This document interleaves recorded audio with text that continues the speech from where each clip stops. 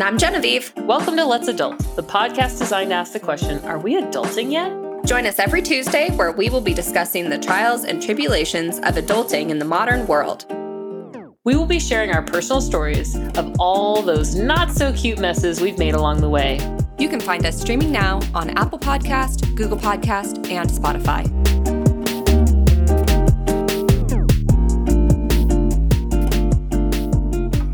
No surprise that COVID has ruined most of our travel plans. But some of us still have distant memories of airports. Now, Sonia and I have talked recently in our last attempt to do this episode, and it's become glaringly apparent that we have very differing memories and viewpoints about airports. So we're going to dive into what we think makes airports good and bad. Unfortunately for me, most long distance traveling requires going to the airport, which I despise. I think Sonia has a little bit of a different opinion on that. I absolutely do. I kind of think that we're going to play a good cop, bad cop on airports today. Oh, dear. During the glory days of air travel, people would get dressed up to fly. It was a big deal. I remember it being a big deal. I remember going to the store and getting a special outfit just to go to the airport. I don't know if that was a thing that everybody did, but that was definitely a thing that we did, and it felt special. And we would go into these gigantic air terminals, and my parents would walk all the way to the gate with me, or we'd have relatives that walked to the gate with us to see us away or welcome us back. And we would go and have this amazing airport meal because it was special. And the flight attendants were stewardesses at that point, and they were beautiful and well-traveled with these incredible outfits. And it was just magic. The whole thing was completely magical. And then 9/11 happened. And now airports are the worst. Thanks to terrorism and airport or airline greed, flying has become a nightmare, especially when you're flying on a budget.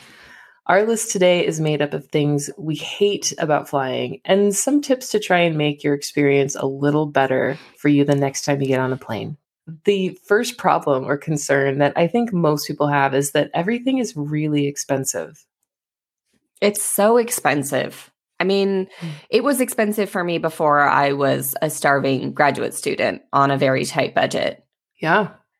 And to be fair, I've never figured out the hacks of traveling. I know there are hacks. I know there are people that travel full time and they make money doing YouTube or sponsoring products or whatever it is, however they make money, but they have it figured out to science. And I don't yet, but there are several ways to buy a plane ticket for cheap.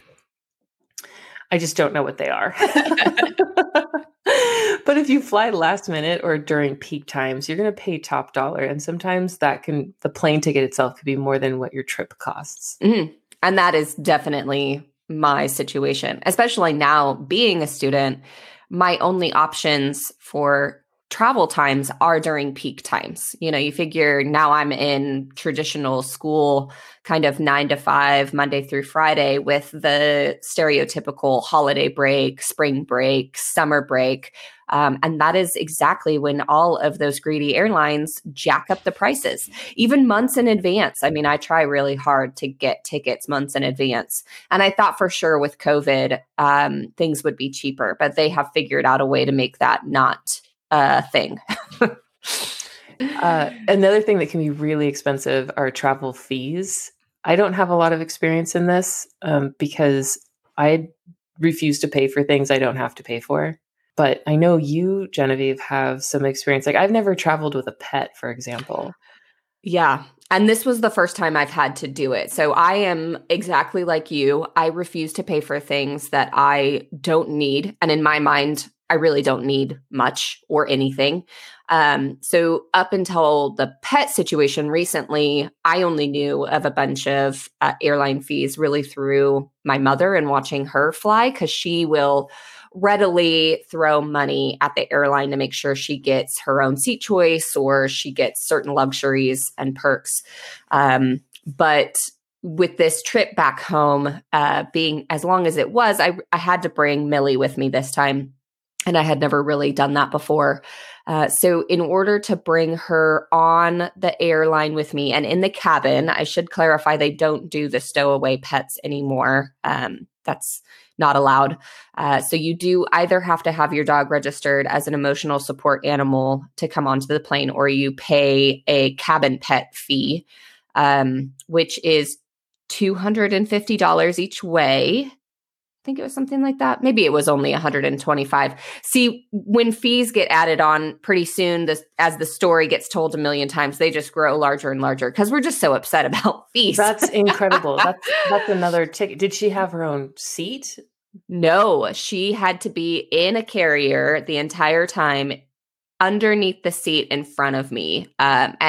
Again, I don't pay for good seats. So in coach, like basic cabin, there's about 4 inches in between your knee and the seat in front of you, maybe. So I actually had to try and shove her into that area before I even sat down in my seat, because once her carrier was there and at my feet, I couldn't get it in and out if I was sitting in the seat directly in front of it. That feels very traumatic. It was very claustrophobic. Yeah. So what do they do with big dogs? They don't fly right now. Oh, wow. It's my understanding. I didn't see any of them. They need to be 20 pounds or less, and they need to be able to fit on your lap. So I'm not really sure. Maybe there is a way for them to have their own seat, but I imagine the greedy airlines force you to pay for a plane ticket for that dog. Right. Wow. Yeah, I've never traveled with a pet, and if I am given a priority seat option where I have to pay more for the window or whatever, I would rather just sit in the middle. I have no problem sitting in the middle seat. I have no problem asking people to get up so I can use the bathroom. I'm like you. I'm not going to give you any more of my money than you need to get me from point A to point B, because that's your purpose. That's the sole purpose of the airline. You're just getting me to the destination where then I will begin my vacation or start relaxing. Exactly. But the airport is not where I relax. So I'm not going to give you any more of my money than I need to. But my mom is obviously in a different category. Yeah, absolutely. And I will say that this is coming from, I'm 5'4". I don't know how tall you are, Genevieve, but I'm 5'4". So being crammed in third class, I don't even know what it's called, coach. Yeah, cabin, seat. main cabin, where the poor people go. Right. I don't mind that because I'm 5'4", and I have plenty of space being 5'4". Now, my partner is 6'2". He has no option but to pay more for the seat that the emergency exit seat, because his legs are just way too long. He's just got these beautiful spider legs, and he can't maneuver them under seat. It's another reason why I don't get those seats, is because I know there's somebody who's gigantic who's going to need to sit there and spread their legs out, and I definitely don't need to. Like, I can sit in a coach chair and I have plenty of space, so I just don't pay extra. Yeah, I'm in the same boat. I mean, I'm an inch taller than you. I have plenty of room. I'm not super comfortable. I can't like swing my legs around and, do some aerobatics in my seat, but I certainly have enough room to be comfortable for 5 to 7 hours, before I need to get up or walk around. Yeah. That's another thing that they just don't really encourage anymore, is to get up and walk around. And that's something that I really miss with air travel. Just because I noticed that when my last long trip, my legs were so swollen and my feet wouldn't fit into my shoes when we landed. And this lasted for a couple of days because we weren't allowed to get up and walk around. And we were on it was a 12-hour flight. Oh, God. Right? And I'm like, I can't move anymore. Anyway. Yeah, I don't get up at all during a flight. Not just because they don't encourage it, but because it's just not worth the hassle for me. I always go for the window seat. And once I'm there, I'm there. And then I'm in my bubble, and I just want to get through whatever torture is about to happen for the next 5, 6, 7 hours. And then I'll get up. Yeah, I get up all the time because I always have to use the bathroom. You got to stop drinking water or fluids before you get there. That's key. That doesn't work for me. My parents used to restrict fluids from me when I was a little girl before I would go to bed, and it just did not work. Like, I have always been a peer. It's not something I can control. So we're learning so much about you. We are. Welcome to Let's Adults. Everybody urinates. I just happen to do it every 15 minutes. Well, and speaking of restricting fluids and food, that's the other thing that's outrageously expensive at the airport. So probably better that you do for not just restroom reasons, but for financial reasons. I completely agree. I think spending money on food or even in the airport is the biggest racket that there is at the airport. Once you pass TSA, you're trapped and you have no other choice than to buy a hamburger for $20, not including fries, or a $12 beer, like a Pabst Blue Ribbon for $12. It's ridiculous. And at this point in my life, like I said earlier, when I was a kid and my mom was paying for things, or I was in school and I didn't really care, of course, let's go have a steak dinner, overlooking the tarmac. But now, no way.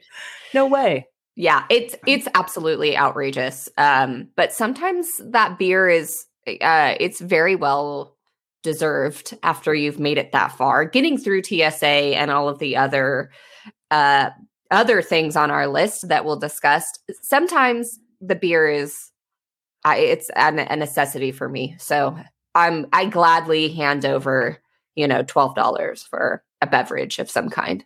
I've only done that once. And when we get to TSA, we will talk about it. But for the most part, I pack in a lunch. I never leave for a trip without snack foods, trail mix, dried fruit, something, because I've been in way too many experiences in the airport where I am trapped and there's no options. Like, either my plane has been canceled and I end up spending the night in a terminal, or I'm in a brand new terminal where there aren't any restaurants yet, or you just never know what you're walking into. Mm-hmm. And there are a couple of places in some undeveloped countries where you walk into a terminal and it's sort of a glorified bus station, and there's a little vending machine. You know what I mean? So I just always have food, because there is nothing worse than a hangry traveler. That's very, very true. I mean, I don't enjoy the airport in the best of states. So when I get hangry, it's really an ugly scene. It's not good. It's a good thing that I tend to travel alone, because I would probably lose friends, I think. Yeah, for sure. I love traveling alone. I love that. But usually what I'll do, depending on the time that I'm traveling, I'll have a large meal before I even get to the airport, and then just bring snacks. Because we all know now, or anybody who travels nowadays, unless you're in first class, they don't have food on the airplanes. Mm-mm. And I mean, even when I flew to Paris, there wasn't any food on the airplane. Isn't that weird? And it's like a 11-hour flight. Yeah, that's crazy to me. I know. Like, they expect you to not eat for 11 hours or just pack in, or it's just absurd. Know. We brought food. I mean, we did, because that's just insane. But like I said, I buy really cheap flights. So that's probably why. One of the worst experiences I've had in an airport is right after 9/11, when security was really, I mean, it's bad now, but it was just like total lockdown.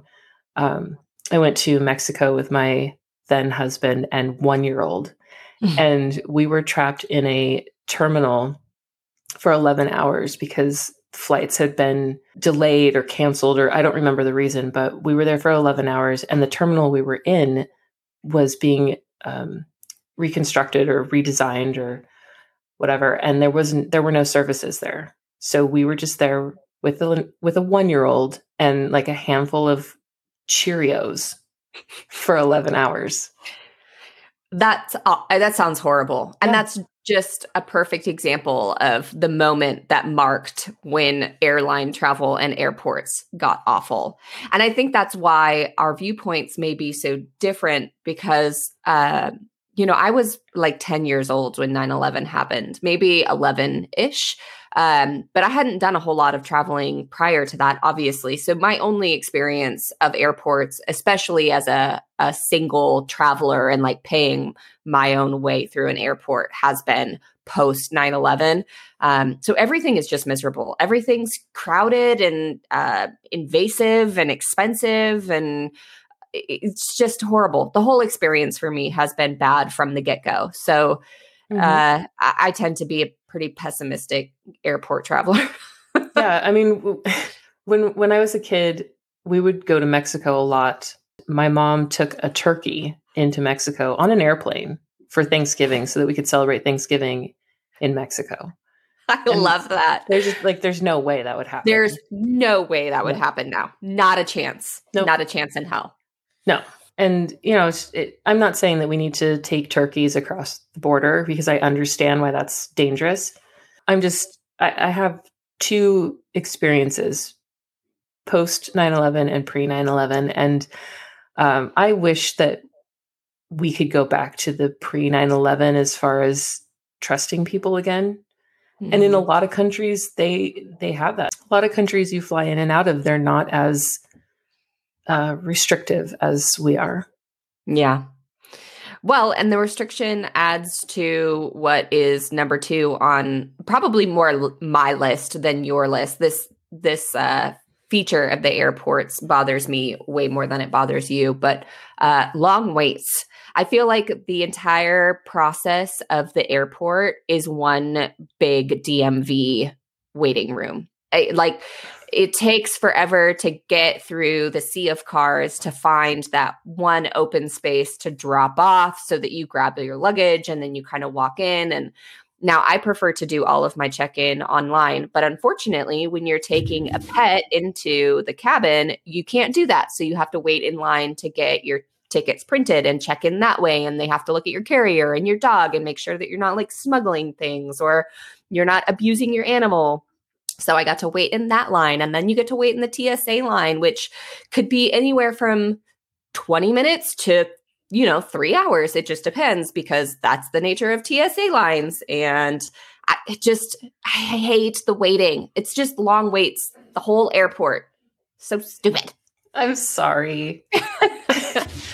Long lines and waiting at the airport for me is more of a, I don't want to call it a game, but it's more of just entertainment, I guess, because the minute I get dropped off at the airport, my vacation has started, or at least the adventure has started. If I'm traveling for work, it's not necessarily a vacation, although what I do is so cool that it's pretty much a vacation. I don't actually work, I have fun. I play with Barbies all day and it's the best job in the world. But the minute that I get dropped off at the airport, the adventure has started, and people watching is my most favorite activity when I'm at the airport. Well, when I'm anywhere, but especially at the airport. It's so great. Oh God, I wish I had that. For me, my vacation/adventure doesn't happen until I drop my luggage onto the bed of the hotel room or something. I kind of compare it to holding my breath until I finally exhale with that luggage on the bed. But the entire airport and flying experience for me is one big holding my breath until I can finally get to somewhere with clean sheets and right. Until the cocktail is in your hand. Yes. And you're sipping it at the pool. I get it. Yes. Yeah, I get it. This leads us into the most triggering conversation I think we're going to have in this episode, which is the TSA lines. Mm-hmm. And so trigger warning. Yeah. For the next 10 minutes. The TSA lines are the absolute worst. I think they're a level of hell. They're a new level of hell that we all go through. And there are certain airports that I refuse to fly in or out of because of how bad their TSA people are, or at least have been in the past. Portland is one of them. And I cannot tell you how many times I've been harassed at Portland or in the Portland airport TSA lines It's ridiculous, and to the point where I was almost arrested at one situation because I just refused to be searched. And the lady did the wand on me. I was a random pullout where they just, they pull out random or quote unquote random people, Right. To wand for any metal or explosive devices or what have you. And she did the wand and it beeped at my bra line. And she said, I'm going to have to search you. Do you mind if I touch you? And I said, no, you can't touch me.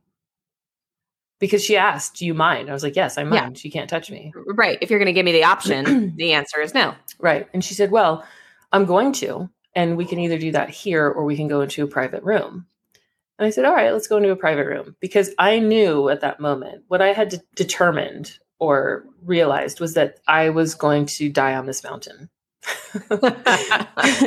And I didn't want to do it where people had cell phone access, where they could videotape the meltdown that was about to happen.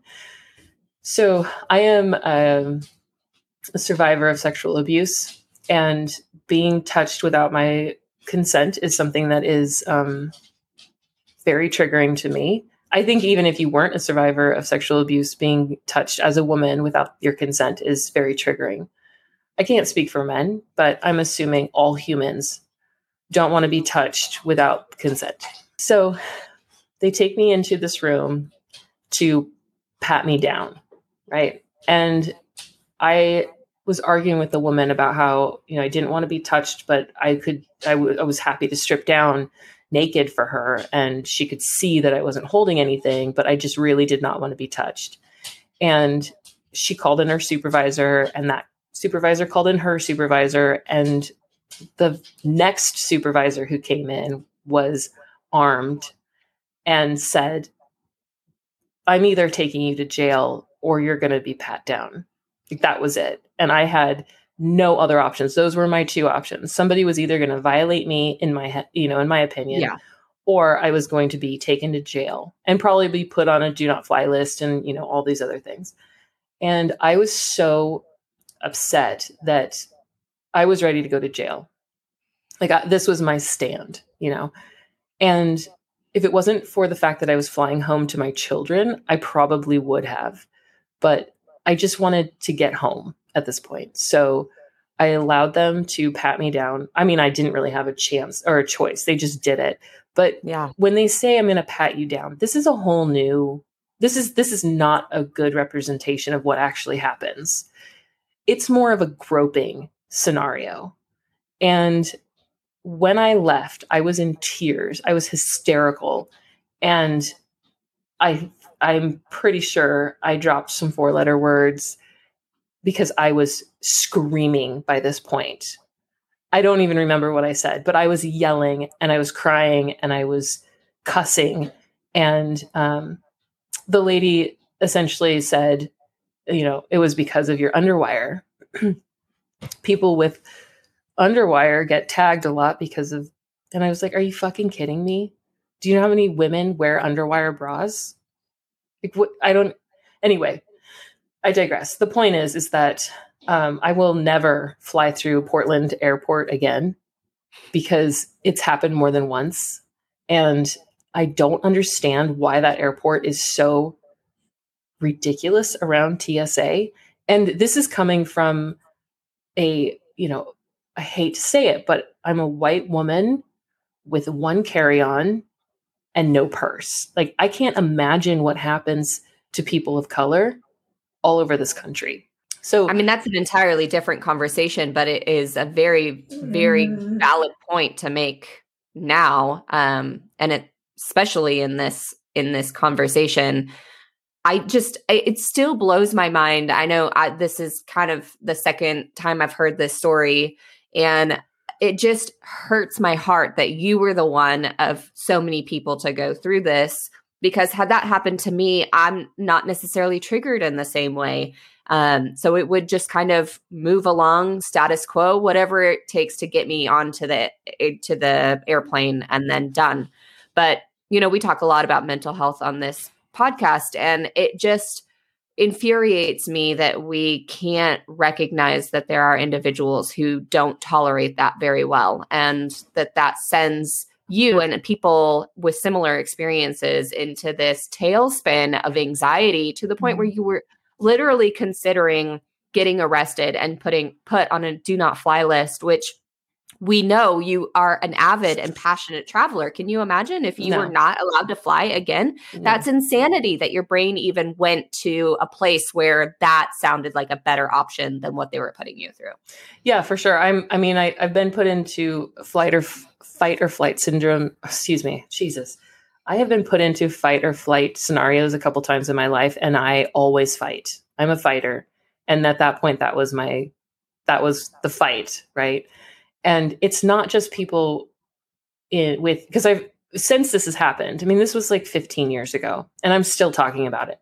And since this has happened, I've talked to a lot of travelers about TSA experiences, and it's not just people with sexual abuse history, but people who have other, are they mental health issues? I don't know the correct way to signify them, but people who have like OCD issues, or people who have, if people are on the autism spectrum, a lot of times they have trouble with personal space and touching, and people with sensory issues, like there's so many different things out there that people struggle with on a daily basis. And then you go through a TSA line and some person in a police type uniform starts barking at you that they're going to touch you or they're going to take something from you. It is really, really traumatic. And it doesn't even have to be a mental health issue. After my double mastectomy, I flew somewhere and I was in one of those machines where they x-ray you. And because of the implants or something, they saw something in my chest and they needed to pat me down again. And the woman came after me like, boom, boom. Like she just aggressively patted me down. And I had just come out of reconstruction, like 8 weeks out of reconstruction. I still had stitches or, bandages. And I just dropped to the floor crying. And she was like, "Oh my God, what's wrong with you?" And I said, "I just had a double mastectomy." And she just, like, you could see in her face, like, "Oh crap." Right. Yeah. But they're trained to not react. So they're just like picked me up off the floor. Again, I'm crying in a fucking TSA line. And I went into the bathroom to make sure that she hadn't damaged anything, which she didn't, because I was more than enough time out from the surgery. But I just feel like they don't have a heart. Like they're not looking at people as people. They're looking at people as possible terrorists. And my question, like, I don't have enough lung capacity right now to get soapboxy about this, but I would love to know, how many terrorists has TSA actually stopped? Like, where can we get these statistics that all of the shoe pat downs, or, taking your shoes off and taking your belts off and patting people down and doing all these x-rays, like how many people have they actually found bombs or knives or whatever and been able to arrest and remove? I want those statistics.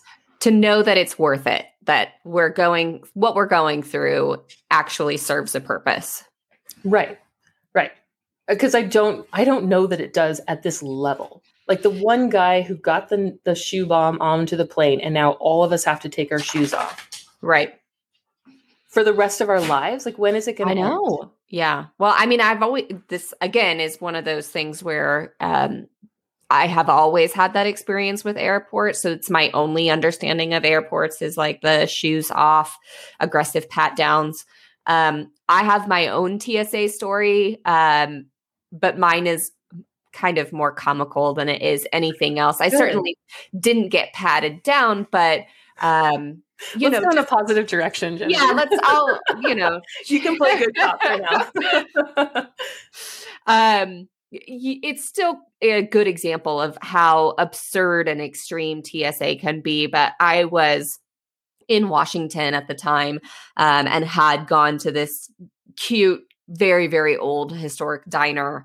And it had a bag of its pancake mix for sale. And at the time, my mom was really, I mean, she still is really into pancakes and pancake mixes. So she tends to buy them from all over her travels.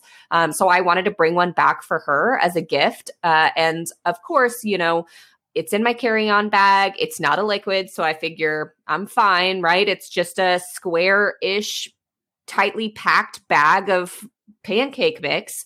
And it goes a brick of white powder.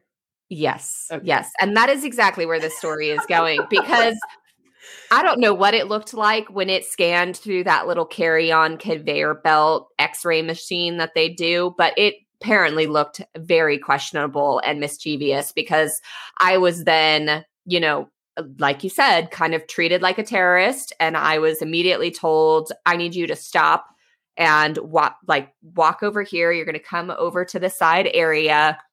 I need you to not touch anything. Like, you can't touch your own bag when they search things like that. They'll just ask you, where is it and how to get to it, so that there aren't any sharp objects, so that they don't hurt themselves. And so you have to watch them open up the bag while another TSA attendant is wiping down my palms for gunpowder residue, because they're convinced that I have a bomb, I guess, in my bag. Shame on them when they find out that it's pancake mix. So screw you, TSA, because all I was trying to do was bring home some, fluffy flapjacks for my mom. And apparently I was pulled aside as a potential threat. But it was just so crazy to me, because of course, immediately after that, it's like, oh, okay, you're good. You can go. It's this intense, like, don't stand too close. Please don't touch anything. Put your hands out. Don't do anything else with your hands. Don't touch any of your stuff. And then as soon as it's pancake mix. All right, you're good. Go away. Bye. Did they open the pancake mix? No. Actually, I don't remember. They probably did. But of course, once you don't have gunpowder residue on your hands, it's kind of like, yeah, homeboy, what else was that bag going to be of? Right. Oh, Lord. So that's stupid. Amazing. It's a good thing you didn't have oregano with you as well. We could have like the whole. No kidding. No kidding. The chef is flying. Oh my God. Yeah, I know.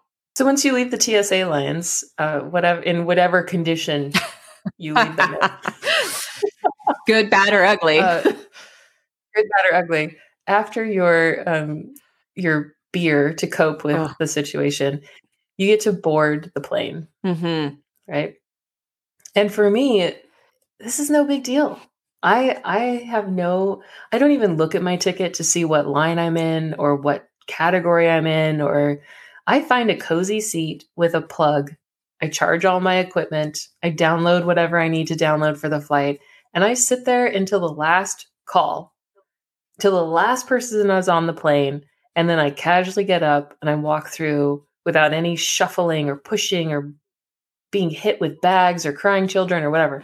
I will not get on the plane until I'm the last person on the plane, because, again, I'm just going to sit there, charge my devices, and people watch, because it's phenomenal. It is hilarious. And it's my favorite airport game. I wish that I had the same sentiment, because I'm already getting frustrated at just the thought of doing this, the thought of boarding an airplane. And that, your system is really great in theory. But for me, even if because I usually am the last group to board, this comes down to the whole price thing, right? I refuse to pay for better tickets. But even when you're one of the last individuals to get on the plane, even if you're not really waiting through the line portion, now everyone has actually gotten to their seat. It's just too much. Let me tell you, this entire system is pure madness. Pure madness, I tell you.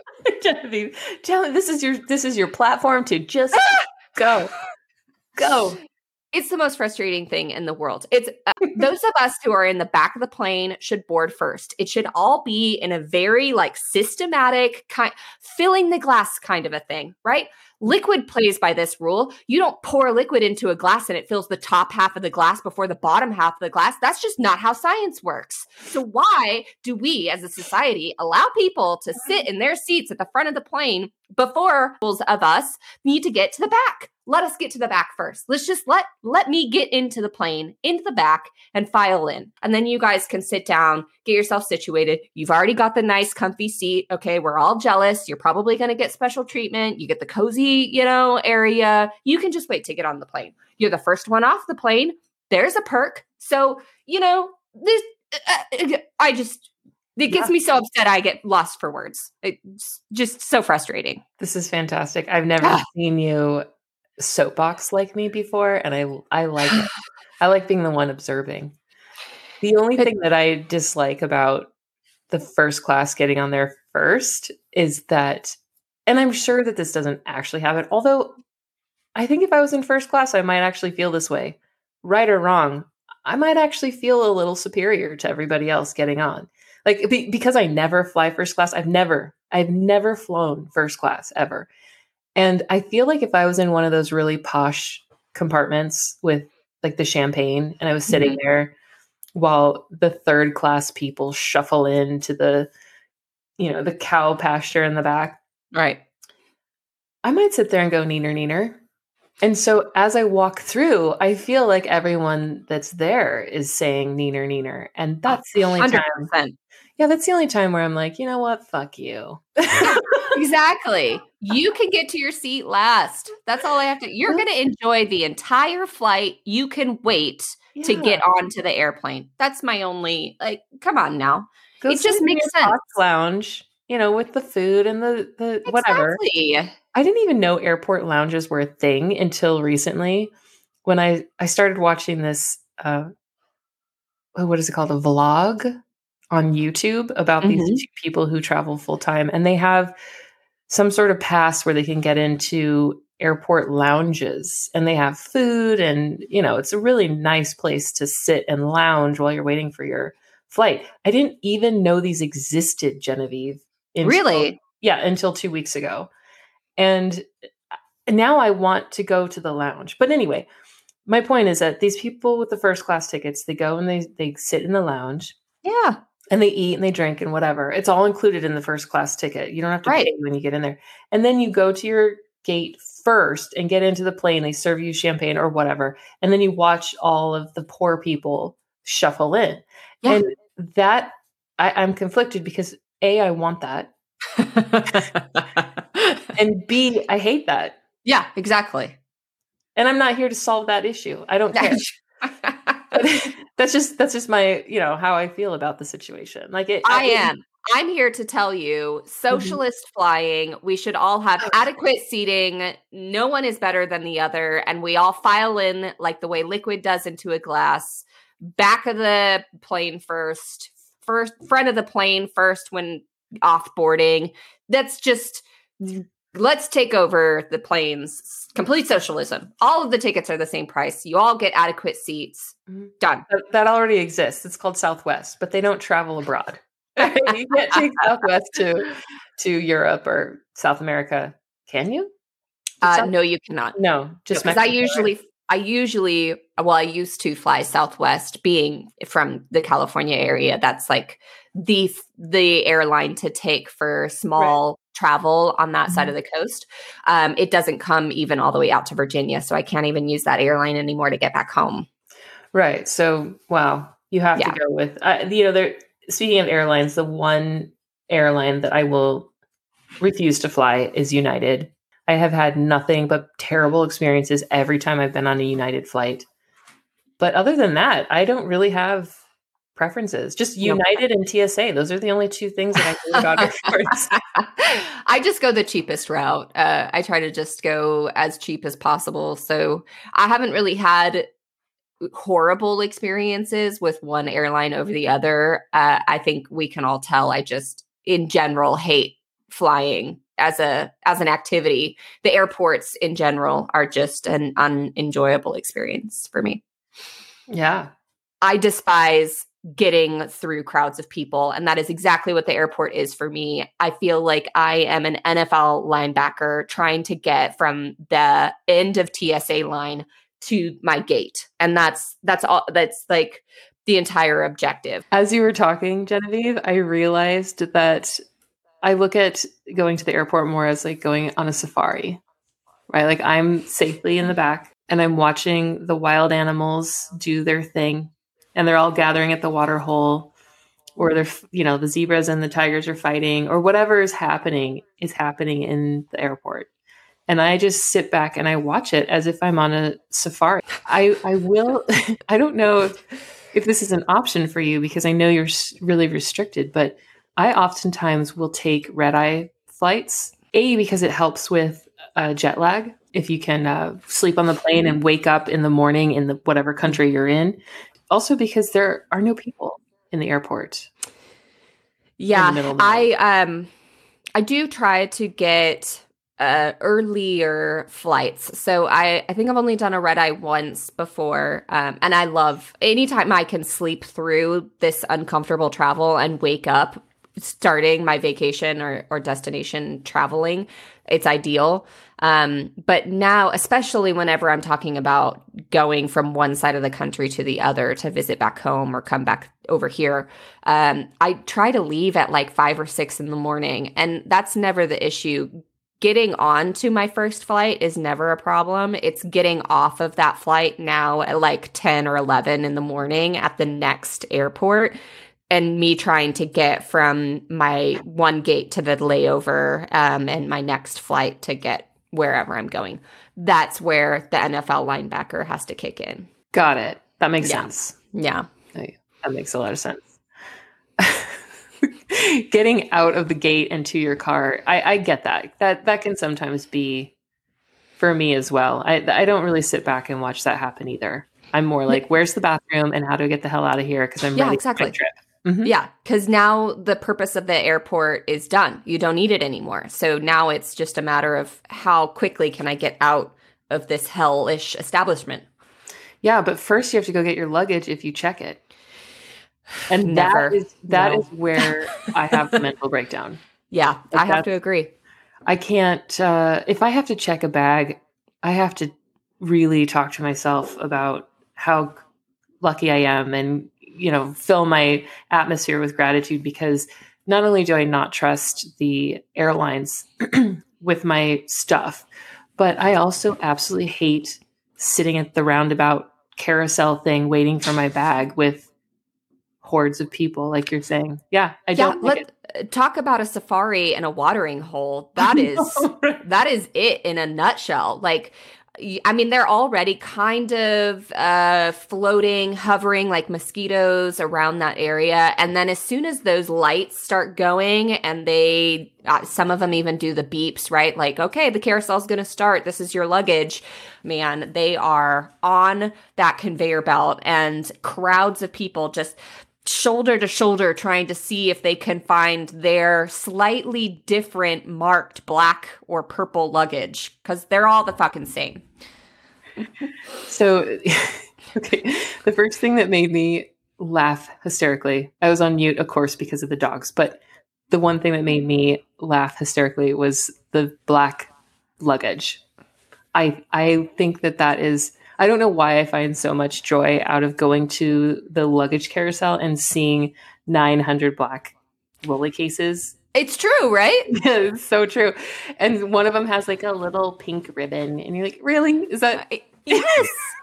Yes, exactly. All of my luggage is a bright, obnoxious color. Like if I go into buy luggage, which is rare, I think I said, oh, it was in our recording that didn't work. My backpack is from 1999.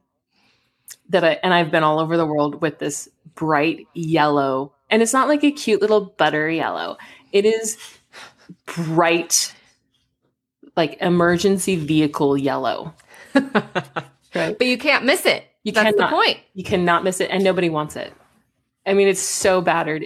It's grimy because it's been in so many airports, and it's been on the floor, and I've used it as a pillow, and you know what I mean? It's just, it's not pretty. You don't expect whatever's in there to be nice.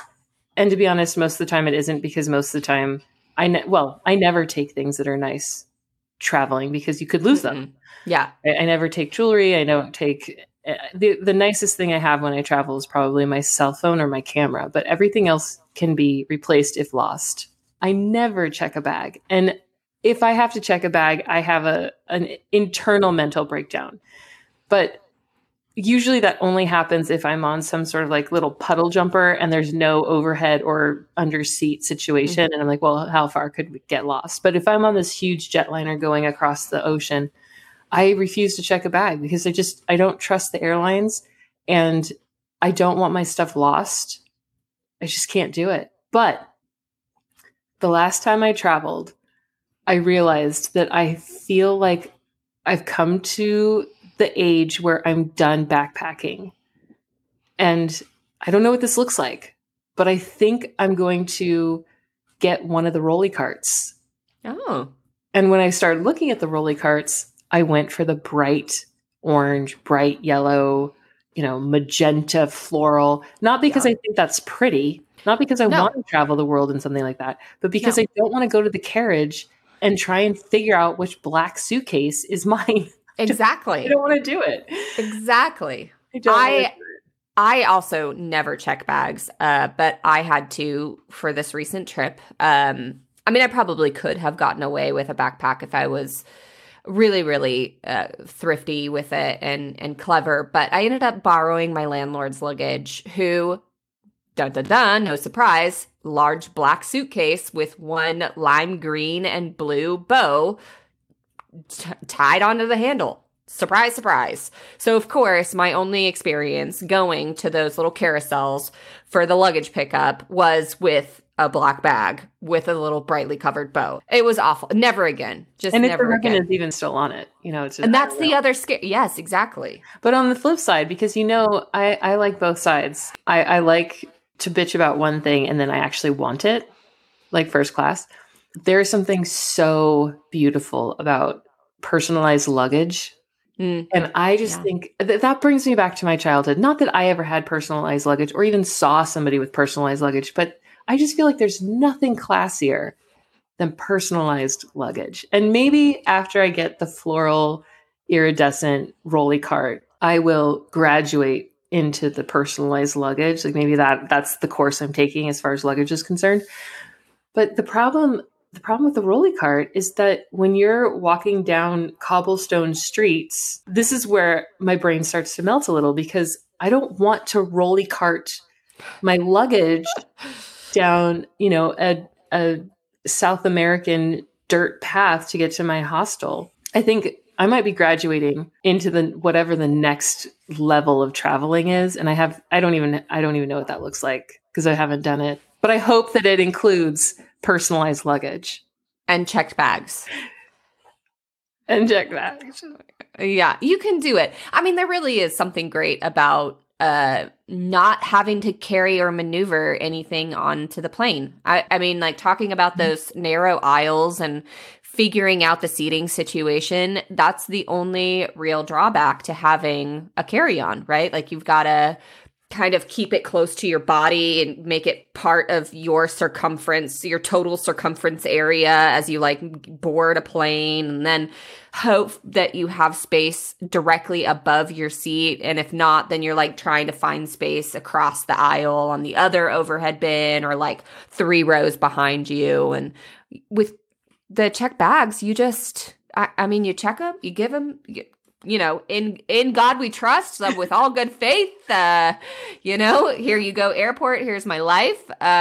Please take care of it. But then after that, you just, get to getting in a taxi with nothing on you. And then that's it. Yeah. I don't know if I'm ever going to be there. I think I'm always going to carry something on because I am just so convinced that I don't know if I'm convinced stuff is going to get lost or I just want to be prepared.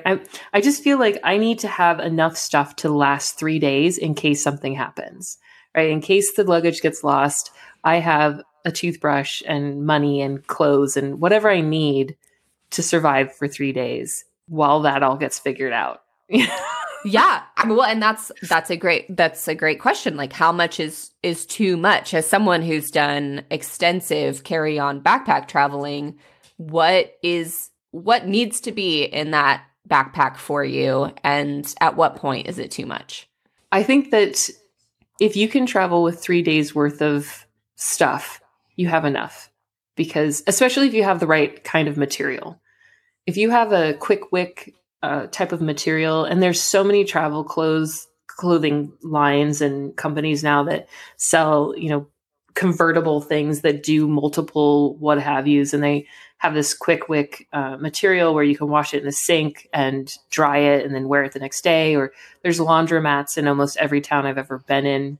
My first tip is that you don't need to take an outfit for every day, right? You just need to have 2 pairs of pants, 2 shirts, and a sweater or a jacket.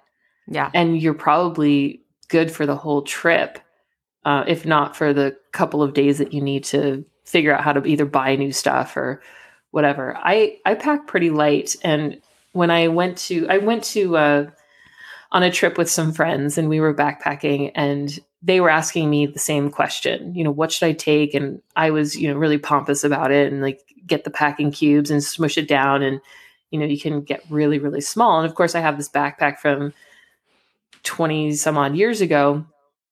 And my one friend was like, okay, great. I'm going to get the cubes. I'm going to get the backpack. I've got this. Well, we show up at the airport together, and I've got this huge, like 50 liter bag. And she's got this little tiny 25, like a normal backpack. It wasn't a hiking backpack. It was like a normal backpack. And I said, oh, did you check your bags? And she said, no, I did what you said, and I put it all in this backpack. And all of a sudden I was like, well, I didn't even do what I said. Like,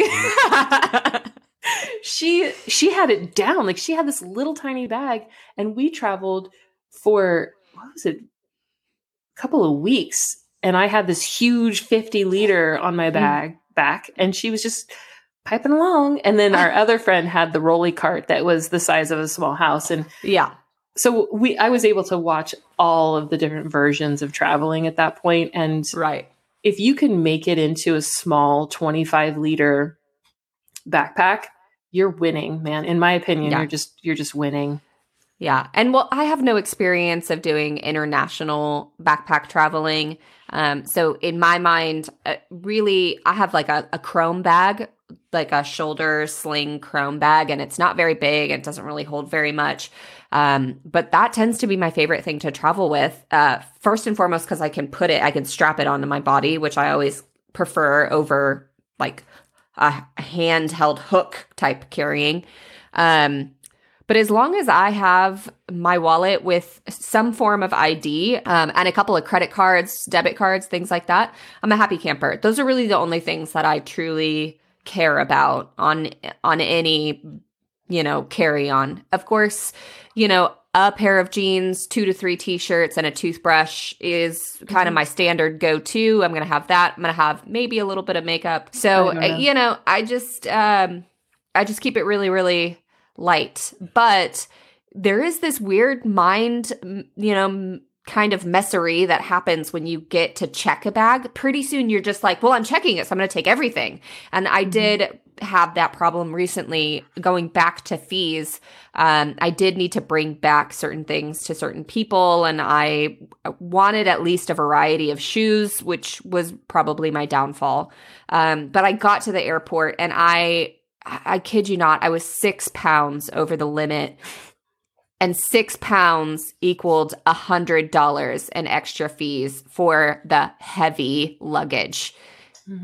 6 pounds.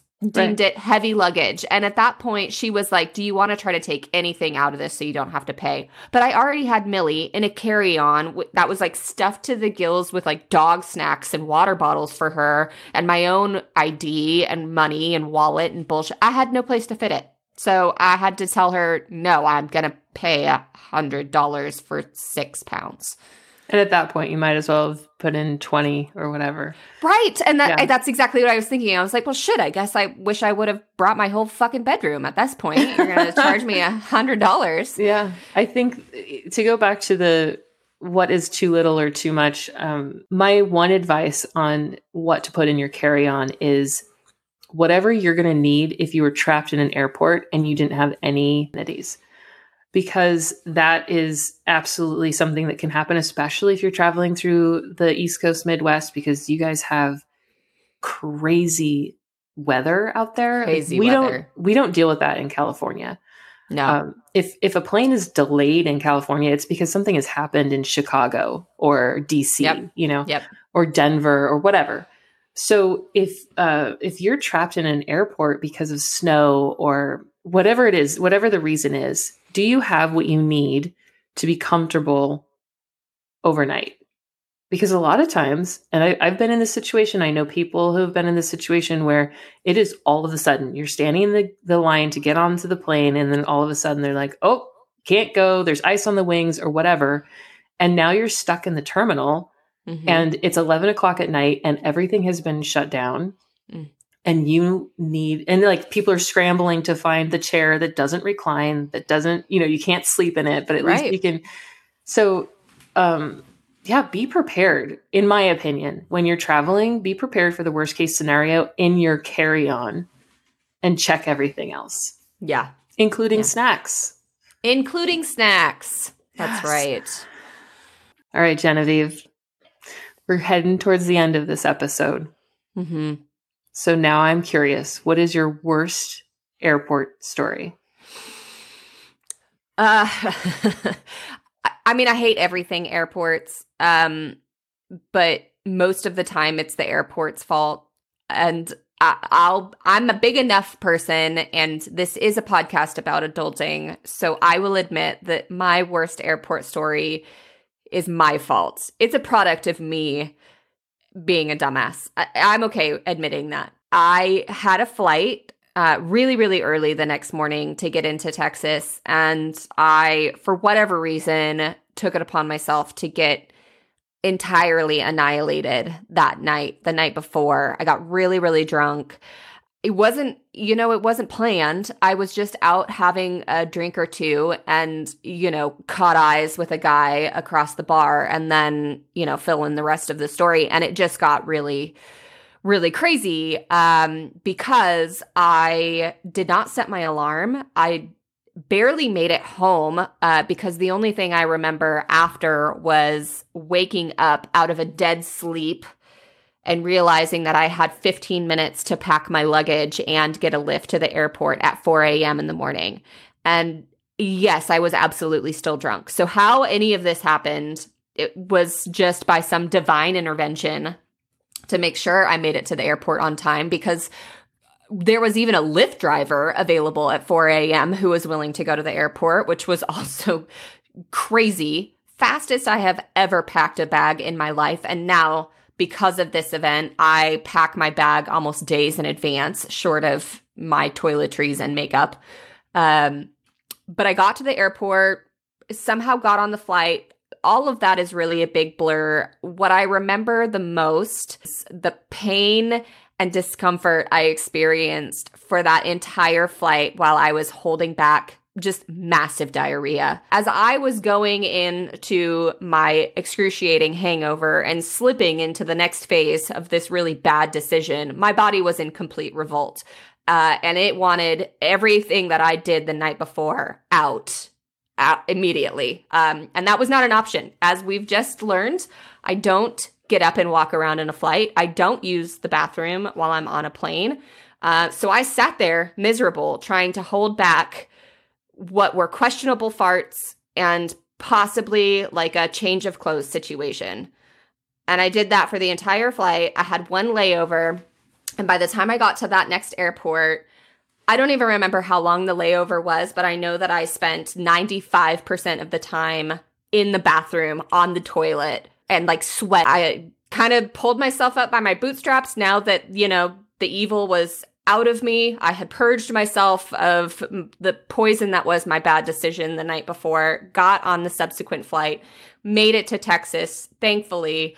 But I literally went from the airport to Rite Aid to grab a bunch of Gatorade and Benadryl to put my ass to bed at 5 p.m.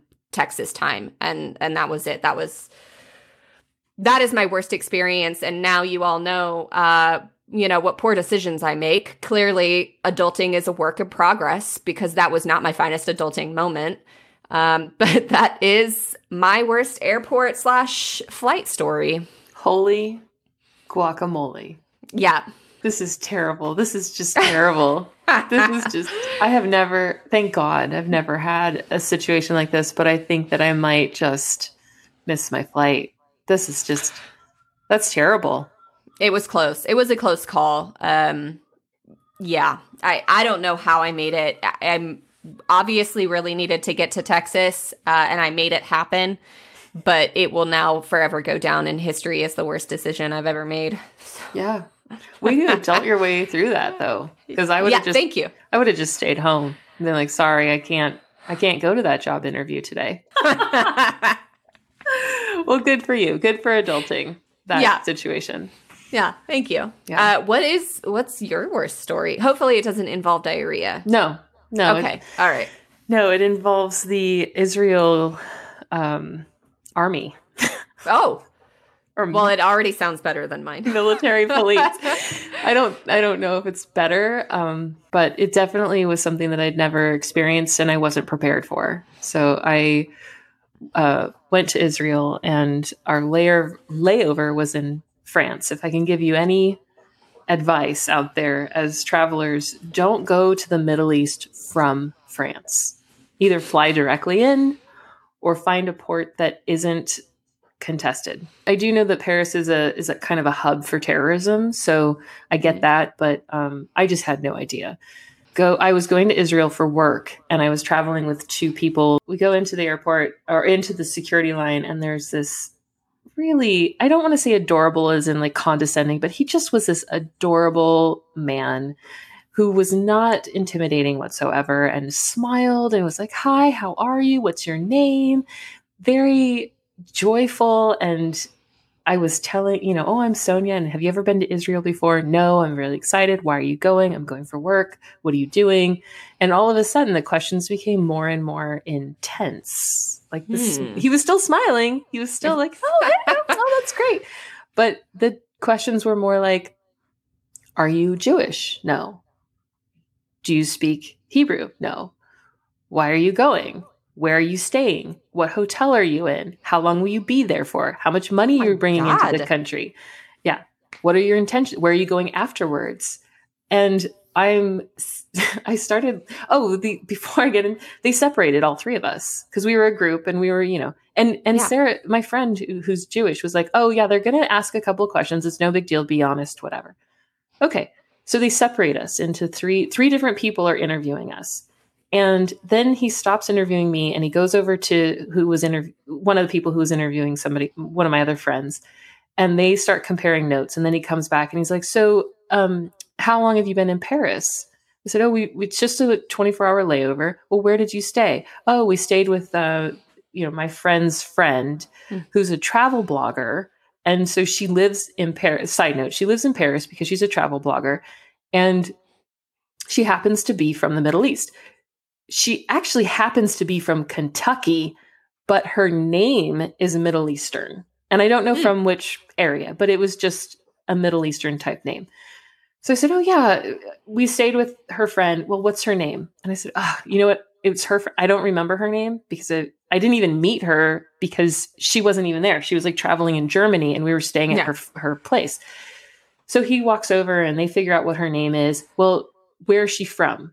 I said, "Honestly, I don't know. I could pull up her blog. I could pull up her Instagram." So I'm starting to sweat because I can't answer these questions. I don't know. I'm traveling with her. It's her friend. They know each other through yoga. I don't even know. Yeah. So now I'm starting to get a little pinchy about it. And he's still smiling. "Okay, no big deal. Let's figure this out." That's almost more terrifying. It was. I was really starting to sweat bullets. So then I look over at my friend Ashley, and who's the Catholic, and she looks like she's going to pass out. Like she's white. She's got sweat dripping down. She's starting to shake a little bit. And I was like, holy shit, what is going on? And Sarah, who's our Jewish friend, is like, "Oh yeah, my rabbi and blah, blah, blah." And she's like, talking it up over in the other corner. And Ashley looks at me and the look on her face was like, "I'm going to puke. I need a trash can. I'm going to puke." And so I started to really think that maybe we were in trouble. Well, it Mhm. turns out that Israel is incredibly careful about who they let into their country, and they need like a whole timeline of what you did before there because they don't want to bring in any terrorists that might compromise the situation because it's already a heated situation, right? So Right. I'm like, okay, I understand.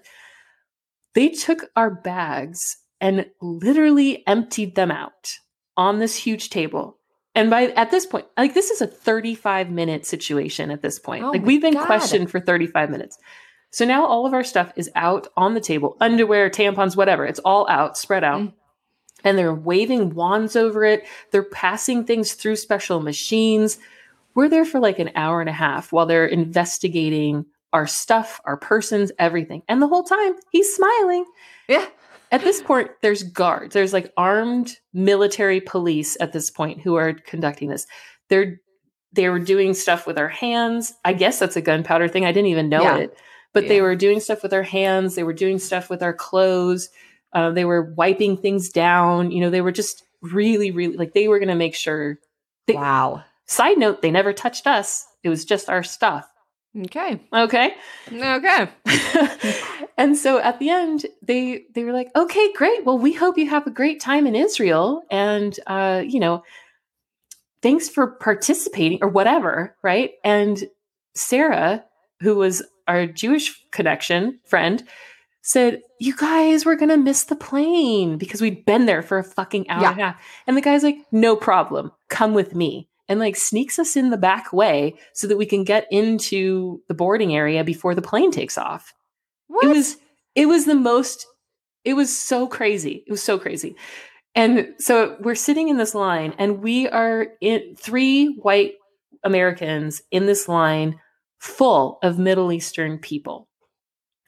Different cultures, different languages, different everything. Mm-hmm. Because this was like the hub to the Middle East, right? And so Sarah turns around to Ashley and says something like, oh my God, wasn't that so crazy? And Ashley with this look, I will never forget this look on her face, turns to Sarah and says, too soon. Too soon. Do not talk to me. So for the rest of the time, through the line, in the plane, until we landed, not a word was said. Not a single word was said. We go through Israel. We have an amazing time. It's an incredible country. Everyone should visit. I have nothing but amazing things to say about Israel and the people. All the people that are there.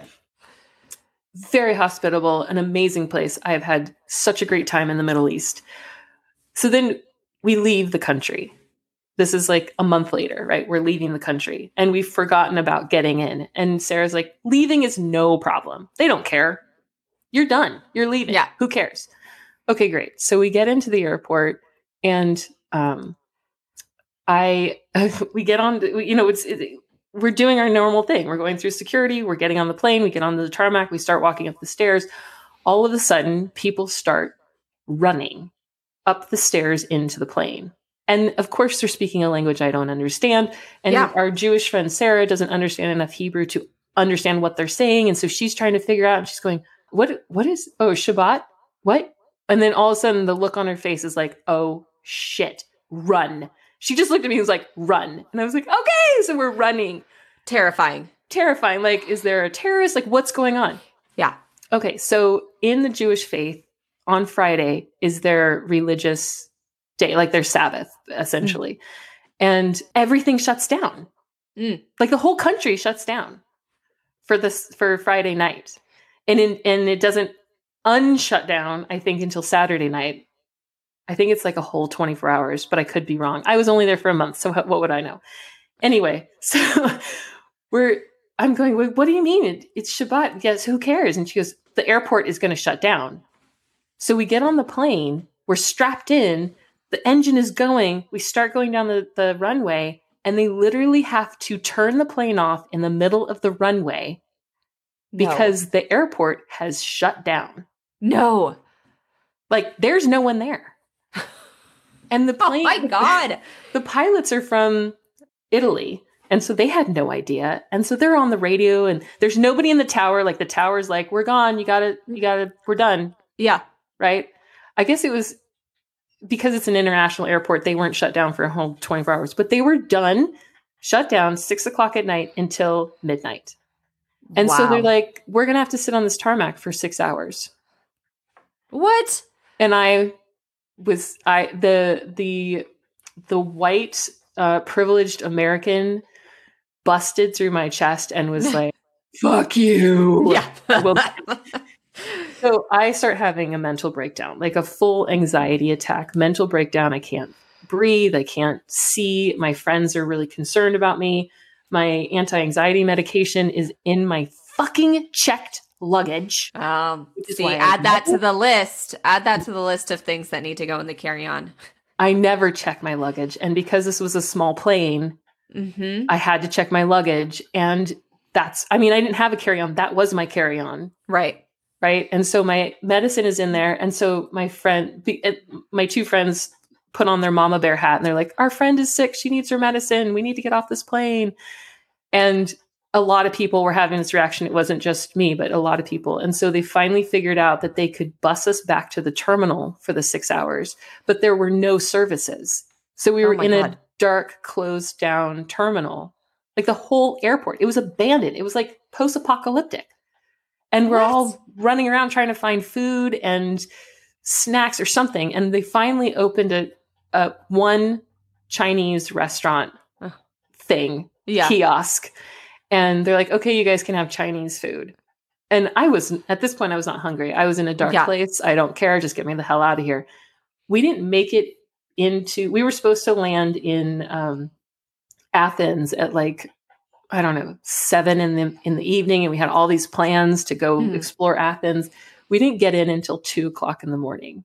Oh my God. Because of this poor planning as far as trying to take off in the middle of Shabbat. I think I'm saying that correctly.